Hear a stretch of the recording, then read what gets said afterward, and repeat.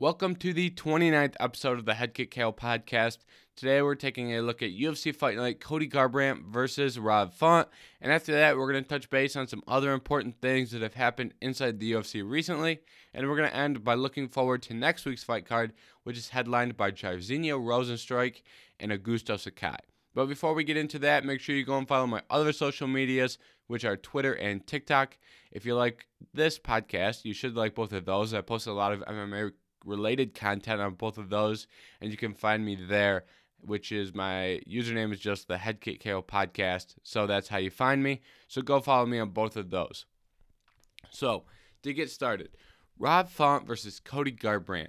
This fight, coming into this, I was very intrigued by this because we heard a lot about new Cody and how a calm Cody would be one of the most dangerous fighters in the 135-pound division. And I still think that's true. And we saw a calm Cody in this fight. But that was overshadowed by the great performance that we saw from Rob Font. Rob Font looked incredible. He took all the shine in this fight.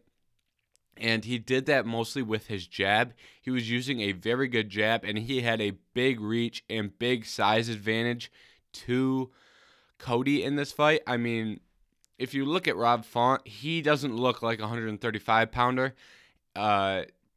Kelvin Cater, one of his teammates, has said that Rob Font is bigger than him, and Cody has said that he could easily cut down to 125. So I think this is important to note because Rob Font had that size advantage over Cody, and he used it perfectly.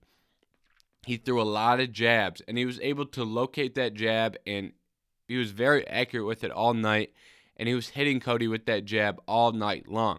And he was behind that jab, he was throwing a lot of right hands, which were also connecting. He was hitting a lot on 1-2s. You know, hitting with the right hand after he connects with the jab. That was his most successful thing that he did all night. And once he found success with it, he kept doing it, which is good. A lot of times we see guys find success with something, and then they begin to shy away a little bit. Rob Font found success with a jab, following it with the right hand, and he stuck with it all night, and he used that to push him forward to a victory here. Very impressive performance. And with that being said, Cody is in an interesting spot as well, because I don't think he is in as bad of a spot as many people are claiming. A lot of people are trying to say that Cody's washed. Cody's not washed. He just ran into a better fighter on that day. Cody Garbrandt is still a top 5 fighter, top 10 at absolute worst at 135 pounds, which is a very talented division. And just because you can't beat Rob Font, that doesn't mean you're on the way out. Look at Marlon Moraes, his fight with Rob Font.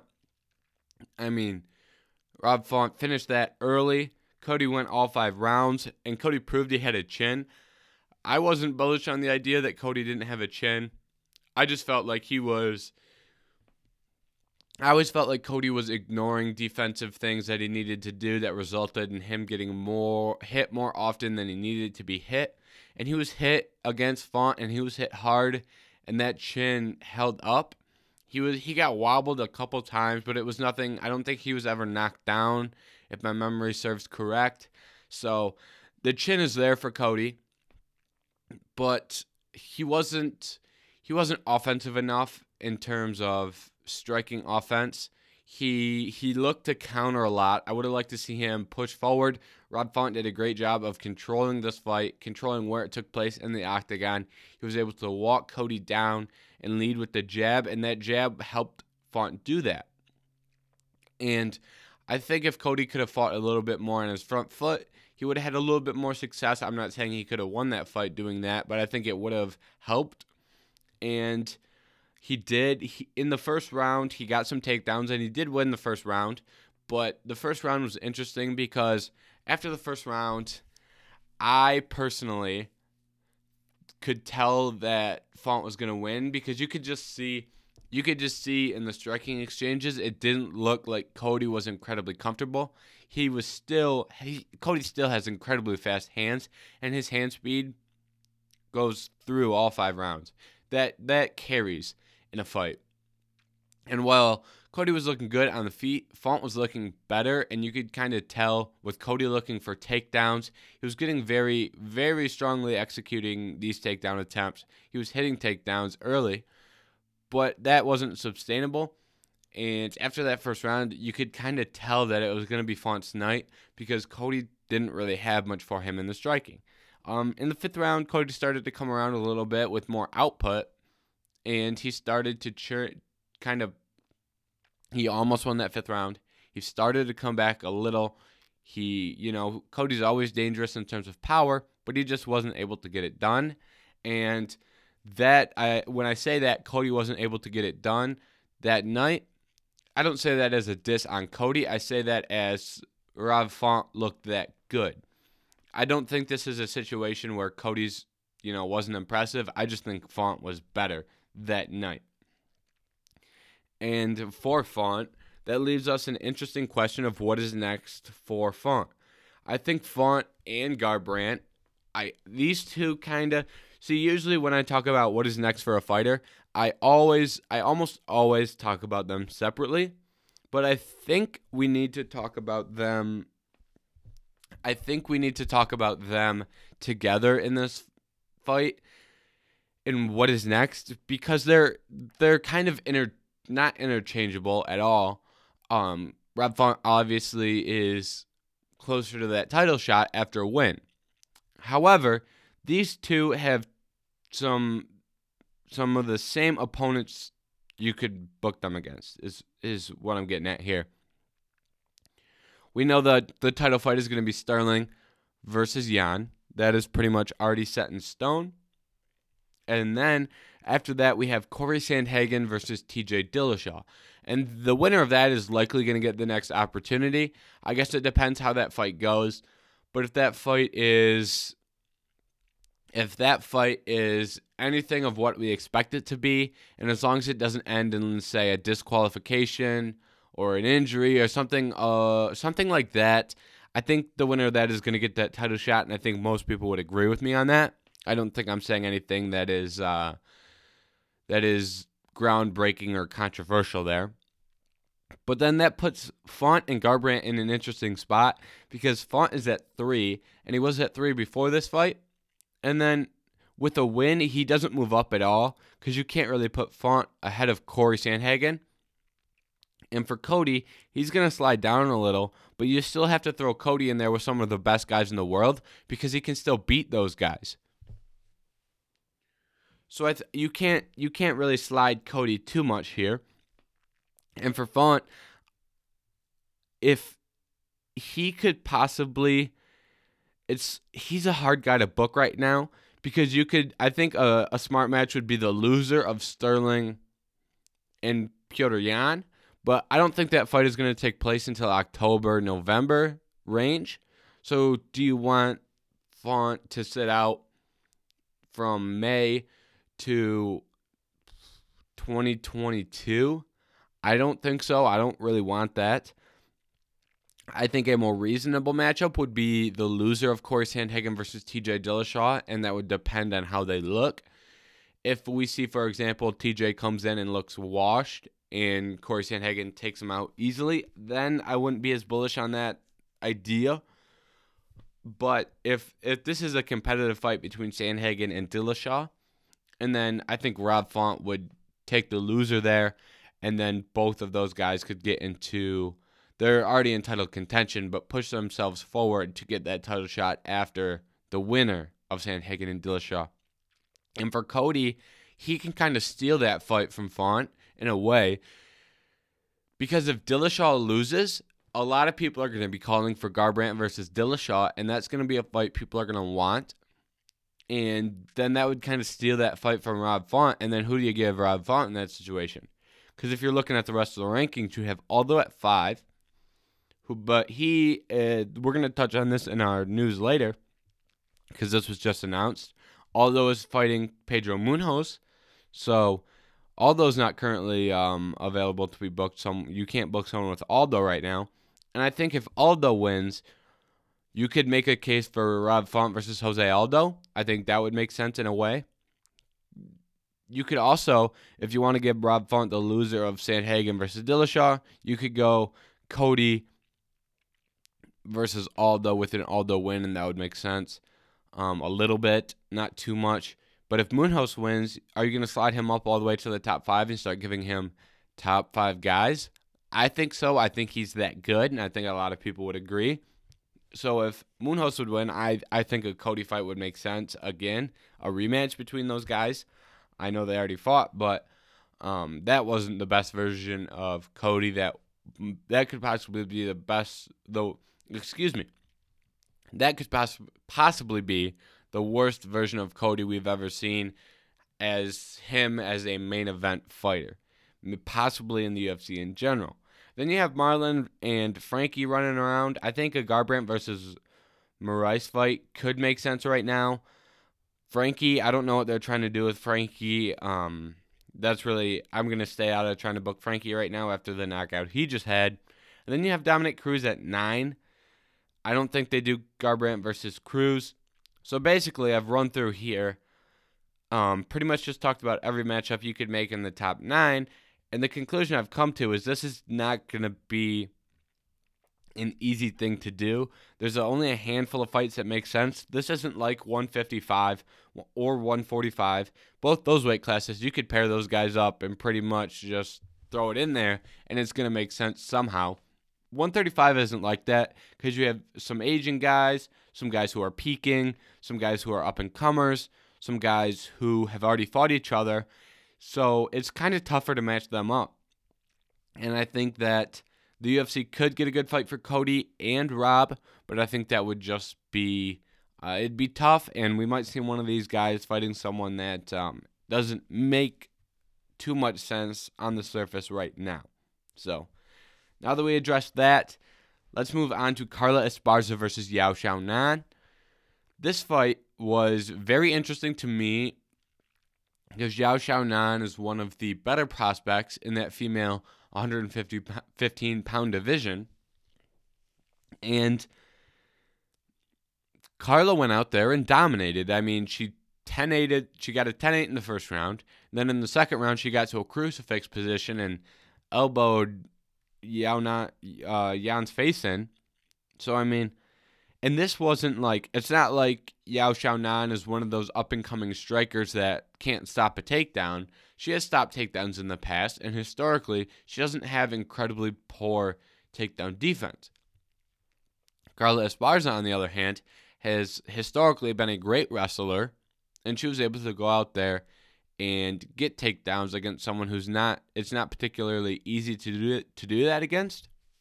And I think this kind of threw a wrench in the plans at 115, and good for Carla Esparza for doing that, because I'm not sure that Carla Esparza was in the UFC's long-term plan at 115. But by beating Yao Xiaonan, you kind of put a wrench in there, and you forced the UFC to give you a good booking. And this female 115-pound division is so wide open right now. I mean, you have Rose as a champion. You still have Wei Li. You still have Joanna. You have Carlo. Just went out there and got a good win. I don't want to completely exclude Yao Xiaonan, but I think she needs to I think she's going to slide a little bit in the rankings. Rankings haven't came out yet. I'm filming this on Monday. Rankings come out on Tuesdays. I think she's going to slide. In my eyes, I think she slides down past 6 and gets to the 6th spot. I should say 2-6. And I think you're going to see Marina, Dern, Carla all move up one. Just based on what we've seen, it wasn't an over-competitive fight. And all 3 of the names I just mentioned, Esparza, Dern, and Marina Rodriguez, have all looked really good in their most recent fights. So I think that top 5 is wide open. I mean, Wei Li and Joanna are obviously the big names. And then you have Dern and Rodriguez, who are the up-and-comers. Up-and-comers is... I don't really want to label both Dern and Marina Rodriguez as up-and-comers because I think they've proven to be more than that. But in terms of title contentions, they've never fought for a title before. So they're new. They're kind of newer fighters who are very, very recently becoming title contenders, as I think is the best way to kind of describe them. And, Rodriguez has been up there a little bit before. She's obviously fought Carla Esparza already. So she's not someone who, you know what, the label on these, on what we're going to call them, we don't necessarily need to give them a label, so let's just ignore that. But the facts are, it's going to be tough to figure out who exactly is going to get this title shot. Weili wants the rematch. Joanna wants another fight against Rose. And I think the fight that would make the most sense is just booking Weili versus Joanna. And then, this is tough. This is a tough division to book too. I think Weili versus Joanna makes sense because that was an interesting fight when we saw it the first time. Great fight. And the winner earns a title shot. I don't like the idea of Weili. Weili defended the belt once. I don't know if that is... And then she got knocked out in the first round. So she won the title in great fashion versus Andrade with the first round knockout. She defends in a great fight against Joanna. And then she gets knocked out in the first round against Rose. So I'm not sure that you can necessarily just give Weili that rematch. And with Joanna, she lost to Weili, and she hasn't fought since. So I have a tough time giving Joanna that fight against Rose as well. And there's no clear top fighter here. Do you give it to Carla Esparza? I mean, there were talk that she was going to get this fight because Rose didn't want it. So there was talks about Carla versus Weili. I'm not sure. I don't necessarily... Yeah, I just pulled up a record, and she's won 5 in a row. Wins over Yao Xiaonan, Marina Rodriguez, Michelle Waterson, Alexa Grasso, and Genji Roba. So she's not... She has... It's tough. It's really tough for me. You could make the case that Carla Esparza deserves a title shot, and I won't push back too much based off what she's done, winning 5 in a row, and winning against the likes of some very talented fighters. In Xiaonan is someone who is very highly touted. Rodriguez is someone who I have been very impressed with, and I think Rodriguez has shown a lot of improvement in her last 2 fights since her loss to Carla. Michelle Waterson, very impressive win. Alexa Grasso, Genji Roba, all good wins for Esparza. So I guess you could give this fight to Esparza. I think, you know what? I think that would make sense. Giving a title shot, Carla Esparza versus Rose Namajunas, and then you have Weili versus Joanna fight for the net. Who is next in line? And then the UFC has been talking about Dern versus Rodriguez. That fight is not signed, but it is being talked about. So if you book Dern versus Rodriguez, you kind of have a little tournament playing out with 1 versus 2, and then what I believe will be 4 versus 6 or 4 versus 5 when the rankings come out, and then 3 getting a title shot. And then that puts the winner of Dern and Rodriguez in a good position to make a run. You could make the case that the winner could, you'd really put yourself in a line for title fights. Because I don't see, out of those 4 names, and 5 if you count Carla, if you give Carla a title shot, obviously she would be out of it. But do you book, 7 is Nina Nunes. Dern just looked great against her. Claudia Gadelha, who Yao Xiaonan just beat. Michelle Waterson, who Rodriguez just beat. Then you have Tisha Torres, Amanda Ribas. So it's kind of, I think it falls off. So you have to get you have to get the people that we think are the best matched up against the best. And I think that would make the most sense. I kind of worked through it here with you. You saw my thought process on this. If you give Carla the title fight, and then book Weili versus Joanna, number 1 contenders, and then Dern versus Rodriguez, and that's almost a number 1 contender, but you also have Weili versus Joanna, so that would kind of be like a number 2 contender in a way, because I don't want to see Dern versus because you would have to go down in the rankings. So you would have to give like Dern, maybe Yao Xiao Nan. I mean, who knows how that would go. And then you'd have to give Marina Rodriguez like Gadella or Nunez, and I don't think that is fair to either of them. Just put them up against each other and have them square off there. So you saw my thought process on that. That's kind of how I got to that conclusion. So I think that makes sense. Maybe it doesn't, but I think that is how the 115-pound division should be booked going forward. And then the other fight that I want to talk about was Jack Hermansson versus Edmen Shahbazyan. I don't know why this fight opened the main card. Doesn't really make sense. Worst case scenario was the third fight down. That's why I'm talking about it in that place, because it is an important fight for the middleweight division. You have Hermansson, who is number 7, versus Shahbazyan, who is number 10. The biggest takeaway from me here is that Edmen Shahbazyan is improving. When you have a big-time prospect like Shahbazyan, I always look for improvement. If you can improve, I'm always impressed.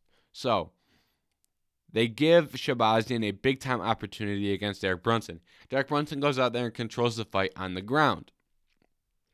Then, in the most recent fight Shahbazyan has had, Hermansson obviously, he goes out there and he showed a lot of improvement in terms of his ground abilities. In the first round, he never got taken down because he recognized how Hermansson gets takedowns, which is clinch work, and he was able to prevent clinch exchanges, which thus prevented Hermansson from getting a takedown. So he was able to defend takedowns without ever having to defend a real takedown threat, which is something that I was very impressed with. Then in the second round, he got taken down and controlled, but he was able to reverse position in the second round, and then in the third round was a more dominant round for Hermansson. However, in the first 2 rounds, we saw some good signs of improvement from Shahbazyan. And Hermansson is a great grappler, so he's no, layup at all, no matter what kind of fighter you are. We saw Vettori is fighting for the title now, and his most competitive fight as of late was against Hermansson. That fight was a war, and there were many back and forth moments there, and Vettori was able to win that. But if you're not one of the best in the world, and Vettori has proven he is, and that's why he's fighting for a title, obviously there's a couple other factors, but Vettori's a top 5 guy, however you shake it. If you're not one of those top 5 guys, you won't beat Hermansson. And if you are one of those top 5 guys, you still might have a tough time beating Hermansson, and he might beat you. That's just how it goes with Hermansson, because he's that talented. He's a great grappler. Very impressed by his performance. And Shahbazyan, I was impressed by his improvements. Still flaws, but we saw the improvements that you look for. Now, what is next for Shahbazyan and Hermansson? Hermansson's in a tough spot because we just saw, last week we talked about a lot of these bookings, and this 185-pound division is pretty booked up.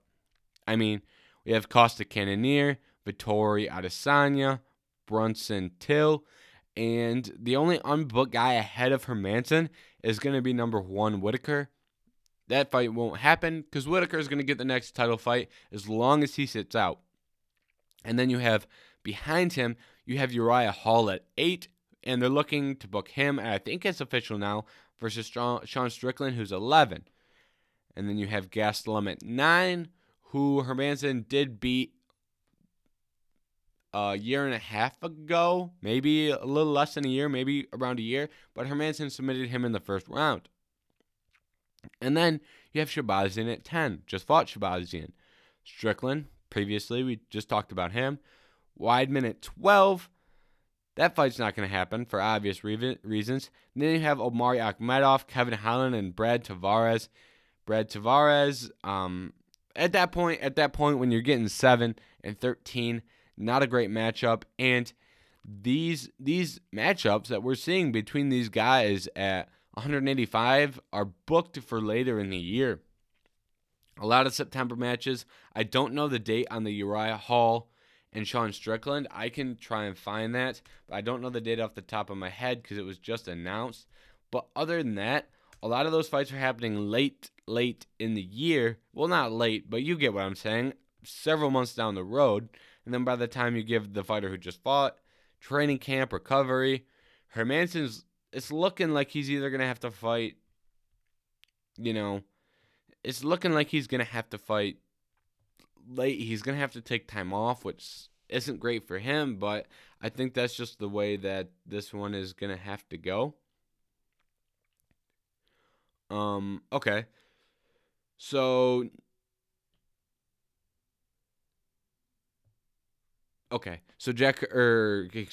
Uriah Hall versus Sean Strickland is booked for UFC 265, which will take place on 8/7/21. That is August. Is that right? Am I an idiot or what's going on here?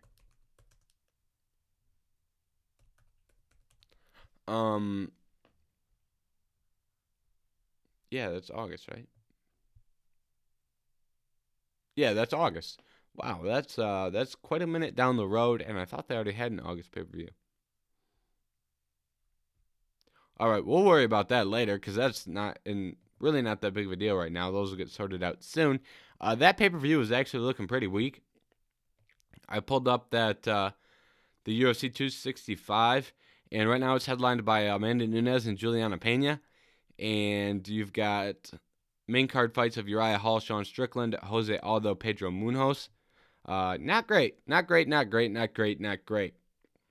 at all. I think we're in an age now where if you have less than 2 title fights on a UFC pay-per-view, it's not great. And that's just based off of, several factors that I don't want to get into right now because that's not what we're talking about. That is a good topic for when we have a week off with no fights. I think that would be a good topic to talk about the UFC pay-per-view system. But that is going to get pushed down the road, and I'm not going to do that right now because that will be a wormhole, and that will be an hour-long discussion that is going to get off the rails and is going to get a little bit rambly. So I won't do that to you right now. Right now, we're going to move on to the other news section that we have here. I shouldn't say the biggest piece of other news, a big piece of other news. Maybe I need to find a better name than other news. News inside the UFC. Tony Ferguson is not retiring, which is really interesting to me because we have seen for several fights now, Tony Ferguson has not looked like himself. Last week I talked a little bit about should Tony retire, and I was conflicted. Now, looking back, I think he needs to either retire, move to 170, or take big fights. What I mean by that is, retire, obviously, you get that. Move to 170. I think taking out a weight cut could help Tony might help him look better because you never know what's happening with a weight cut, and I think he cuts a lot of weight right now. So I think a no weight cut could possibly help you see an improvement in form from Tony Ferguson. And big fights. Tony Ferguson, no matter what Tony Ferguson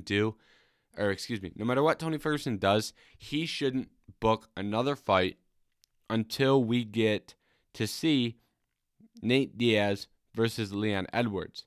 Because 2 reasons. First reason, if Nate Diaz loses, Tony Ferguson versus Nate Diaz is a very real possibility. And in fact, Tony should probably wait until after Conor versus Poirier. Because the names that Tony can fight, if Conor beats Poirier, or if Conor loses to Poirier, we're going to be sitting here saying, I don't know if I'll be saying it, but you'll be hearing that Conor is washed. So maybe people would be calling for a Conor versus Tony fight, saying that they're both washed and the loser retires type deal. And that would be a big opportunity for Tony to fight Conor. Obviously, Conor's a big pay-per-view draw. That's big money. That's a big opportunity. And then if Conor wins and Nate Diaz loses, then you're in a situation where you have Nate is looking for a fight.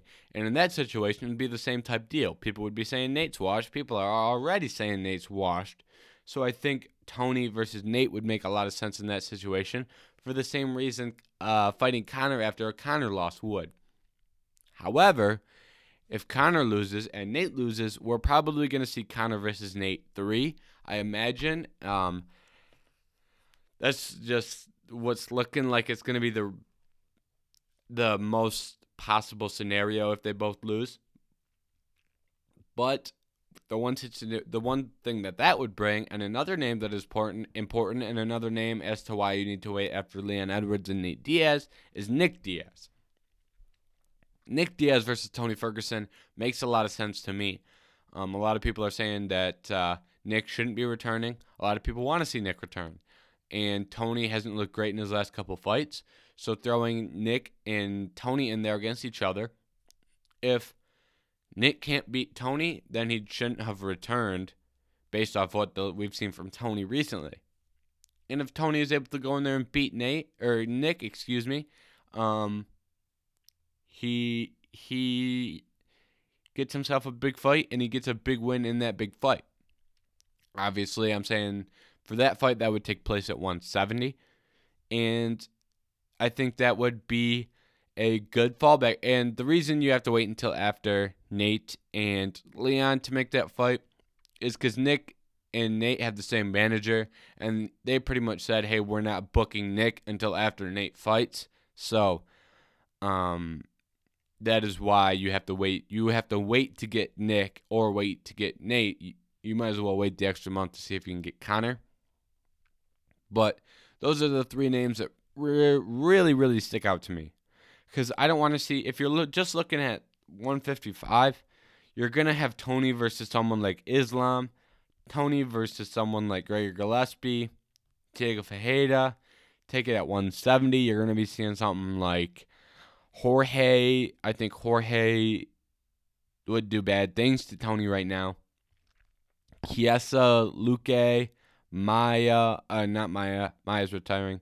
Neal, those I don't like. I'm not a fan of Tony's odds in all those fights. So I think we need to see big fights for Tony or no fights. I started this off by saying 170 was an option.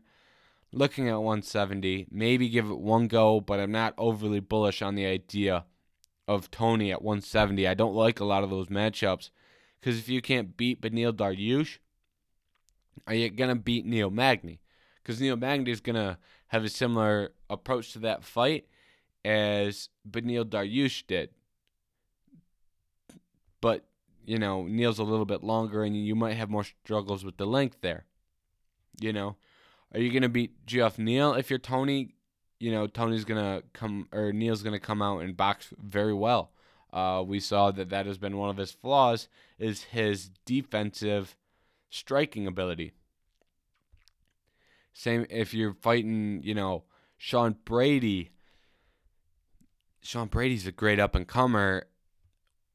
That's a tough fight for Tony, and Sean Brady's a big guy. You're going to run into big guys at 170. One interesting name at 170 is Robbie Lawler. That would make sense if he moves to 170. I think Robbie's the way to go.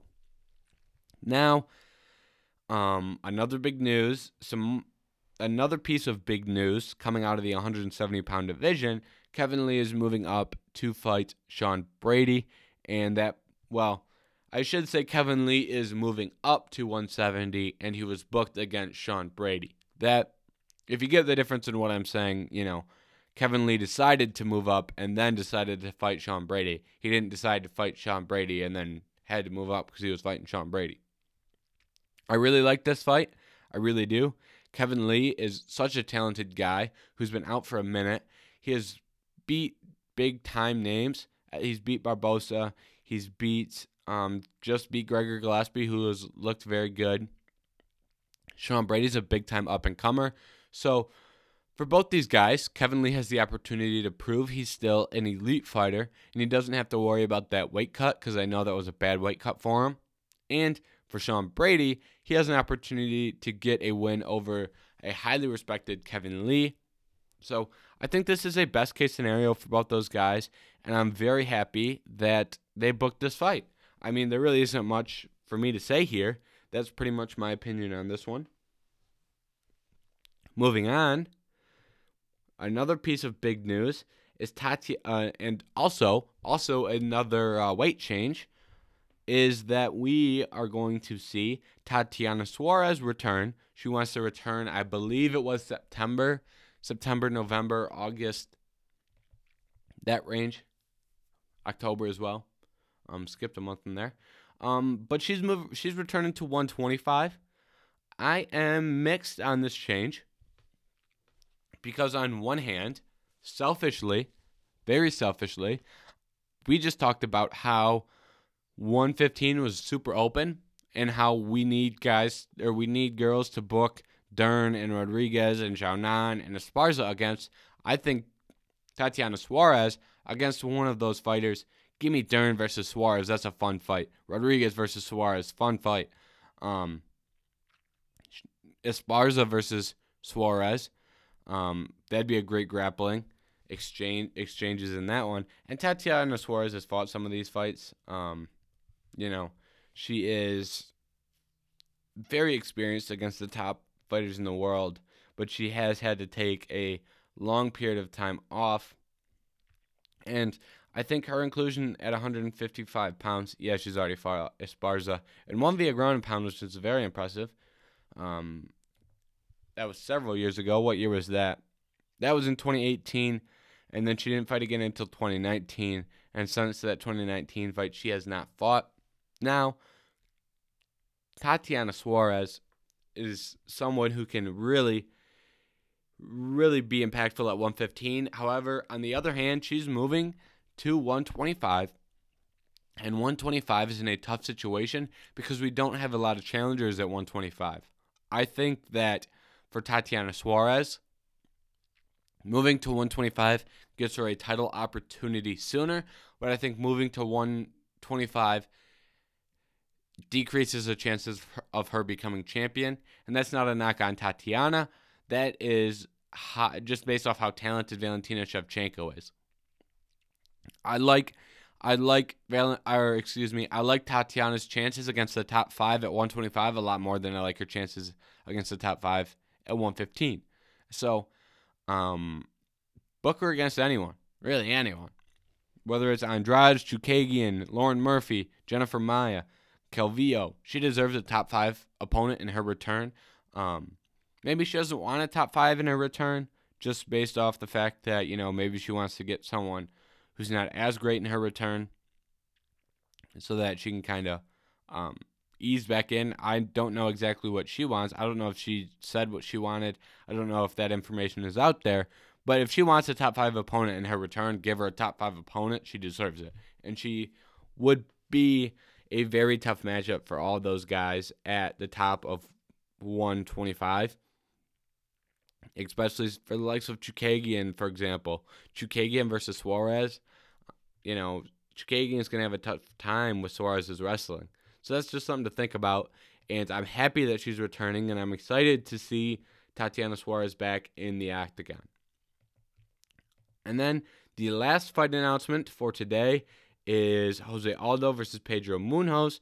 I already said this earlier, but I just wanted to touch on it again in the news section. This fight was booked for UFC 265 on August 7th. This fight is going to be very important in the landscape of the bantamweight division because the winner is going to get a big opportunity. They're probably going to get a top 5 opponent, the winner will. Will it be Garbrandt? Will it be Font? Will it be the loser of Dillashaw versus Sandhagen? Probably not, but maybe. And outside of, pure importance, this fight is going to be a fun fight. I mean, Aldo versus Munhoz. Munhoz, his last fight against Rivera was incredible. Aldo historically is a very fun fighter to watch. I'll never miss a Jose Aldo fight, from here to the end of his career. So, probably the same with Pedro Munhoz.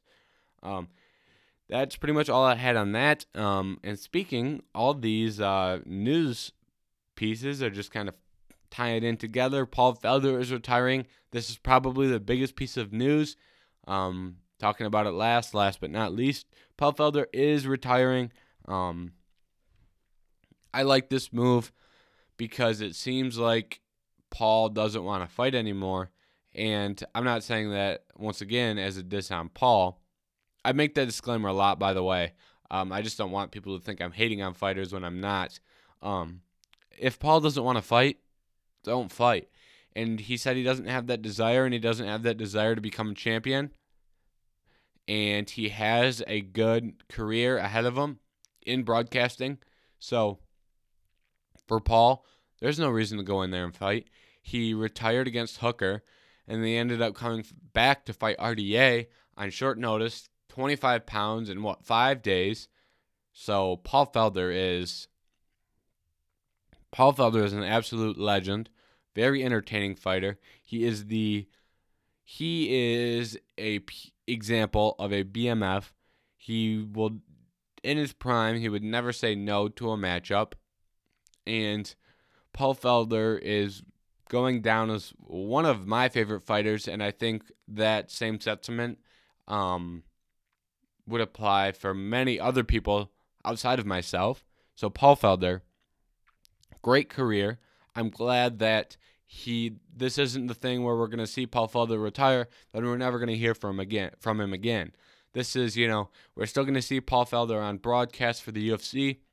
So, well, we won't see him fight in the octagon. We will have no shortage of Paul Felder, and that is something that I am happy about, and I think, once again, that many people are happy about. So, kind of a sadder note there, but we're moving on to next week's card, Jairzinho Rozenstruik versus Augusto Sakai. This is not the best main event. A lot of people don't like heavyweight main events, and I get it. It's tough for heavyweights to go 5 rounds, especially guys who aren't, I think every heavyweight has troubles going 5 rounds. I think the only guy who you could say otherwise is probably Stipe. I think Stipe has proven 5-round cardio. And there's other guys, I'm not just saying Stipe, but, even these top guys at heavyweight, Blades, slowed down a little bit at the end of the Volkov fight in the 5th round. Derek Lewis, very, very, very, I don't want to say poor cardio. Derek Lewis has been criticized greatly for his cardio. I think that's the best way to word that. Ciryl Gane is someone who cardio, we haven't really seen him go deep into 5-round fights. Rozenstruik has been in a 5-round fight, and he did get knocked out, he did win by knockout, but he didn't have the most impressive performance, low action. So, this fight is, I don't know how to break down this fight. I don't. Rozenstruik is a great kickboxer, but he's on a little bit of a skid here. I think Jairzinho Rozenstruik has all the talent to beat Augusto Sakai. The question is he going to do it? I think Rozenstruik has been criticized to the point where we'll see changes, because he was criticized in many of his several last performances. He was criticized against Gane. He was criticized against who did he fight before that? Drawing a blank on that, my bad. But he has been criticized for lack of, output. And that's a shame, because you can't really do much at heavyweight in terms of output. So, you can't burn yourself out. And both these guys are, I don't know how to. It's just, both these guys are Augusto Sakai. They have low loss totals, have won a lot of fights. Sakai's got wins over Tabora, Andrei Arlovsky, Chase Sherman, Ivanov. Jairzinho Rozenstruik has wins against Dos Santos, Overeem, Arlovsky, and Crowder. With that being said, in their last couple of fights, we've seen slips from both of these guys. I mean, that Alistair Overeem performance by Augusto Sakai wasn't overly impressive. He lost that fight, so it wasn't impressive. And there wasn't much to take away from that fight.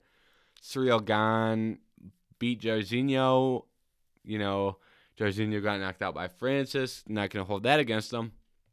So these guys have seen slip-ups. And the question for this card is who's going to come back. I think it's going to be Jairzinho, and not really any reason behind that. I might watch some tape on these guys and post a more formal prediction on TikTok. But as of right now, I'm leaning Jairzinho, and I think the difference of who Jairzinho's been in there with is going to be very impactful here in terms of, he's been in there with straight killers, and Augusto Sakai's been in there with Alistair Overeem.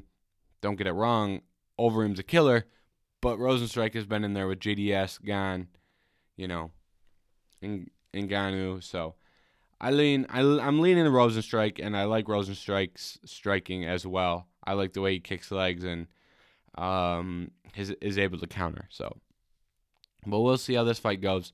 We also have a heavyweight co-main event, Marcin Tybura versus Walt Harris. I love Walt Harris, I really do, but this is a bad matchup for him with Tybura. Tybura has looked very good in his last couple, and Walt Harris has not, unfortunately. And as much as I love Walt Harris, I'm leaning Tybura here. And, that's just the way I'm leaning, I guess. I mean, I think the grappling here is going to play a big difference. So I think we'll just leave it at that. And there isn't too much to say for Walt Harris versus Tybura, because I think Walt Harris is a very good striker, but he's lost his last fight. He's lost to Volkov and Overeem. Those fights took place on the feet. Tybura, on the other hand, has been more impressive. Beat Greg Hardy, beat Ben Rothwell. Those aren't necessarily great wins, but the way he beat them was through grappling, and I think that is his path to victory in this one. So that is just my thought process as of now. And then we have some fun fights on the main card. Tom Breese is back. Always fun fights. He's fighting Antonio Arroyo. Roman Dolidze is fighting Lorenzo Strapoli. Dolidze and Breese are two guys at middleweight who, if they can make a statement, they can get themselves someone in the top 15 to fight next. Breese has gotten that opportunity, but he's lost. But he's not far outside those rankings at middleweight. But I think the fight that I'm most excited for is Miguel Baeza versus Santiago Ponzinibbio. Ponzinibbio is someone who didn't look great in his return, looked great in his fights prior to his injury. Baeza is one of my personal favorite prospects based off skill. I was very impressed with some of his most recent performances, and I'm excited for Baeza to finally get an opportunity here. I didn't expect this opportunity to come against Ponzinibbio this early. I thought he was going to have to beat a couple more guys before he got a ranked guy or a big name. But for Baeza to get this opportunity now, I'm very excited, and I will be tuned in for that fight. And I'm very, very excited here for this one. On the prelims, we've got Makwan Amirkhani. He was supposed to fight Nate Landwehr, but Landwehr is out of that fight. They haven't gotten someone for Makwan to fight. Hopefully they can do that, because Makwan being on this card helps the prelims a lot. Tanner Boser versus Latifi is a good fight. Latifi obviously has fought some very good competition, and he's always an interesting guy to watch at heavyweight because he's so short. I'd like to see him fight at heavyweight just to see how he goes around with that little weight disadvantage that he has. And then we have Francisco Trinaldo versus Muslim. This is an interesting fight too. Trinaldo is very good, and this is another fight at welterweight that is going to be important down the road. Alan Patrick versus Mason Jones. Mason Jones at welterweight is very interesting. He's a very good prospect who lost his first fight, but it was a fight of the night. Mason Jones goes out there, gets in wars, absolute wars. So if he can pull off another fight like his fight against Mike Davis, but come out on top, he's going to gain fans, and he's going to move his career forward. Mason Jones is a can't-miss fighter, and I'm excited that he is. I'm excited that he's making his return, and I'm surprised he's returning this early. And then the first fight on the card, Manon Fiorot versus Marana Moraes. Fiorot is a very, very good striker for the women's flyweight division, and she is a top prospect in all of women's MMA, in my opinion. And this card, as an overall, not great. There isn't much star power, but I think there's a lot of interesting names that I want to see fight here. Brees, Ponzinibbio, Delice, Baeza. And that's just on the main card. Makwan Amirkhani.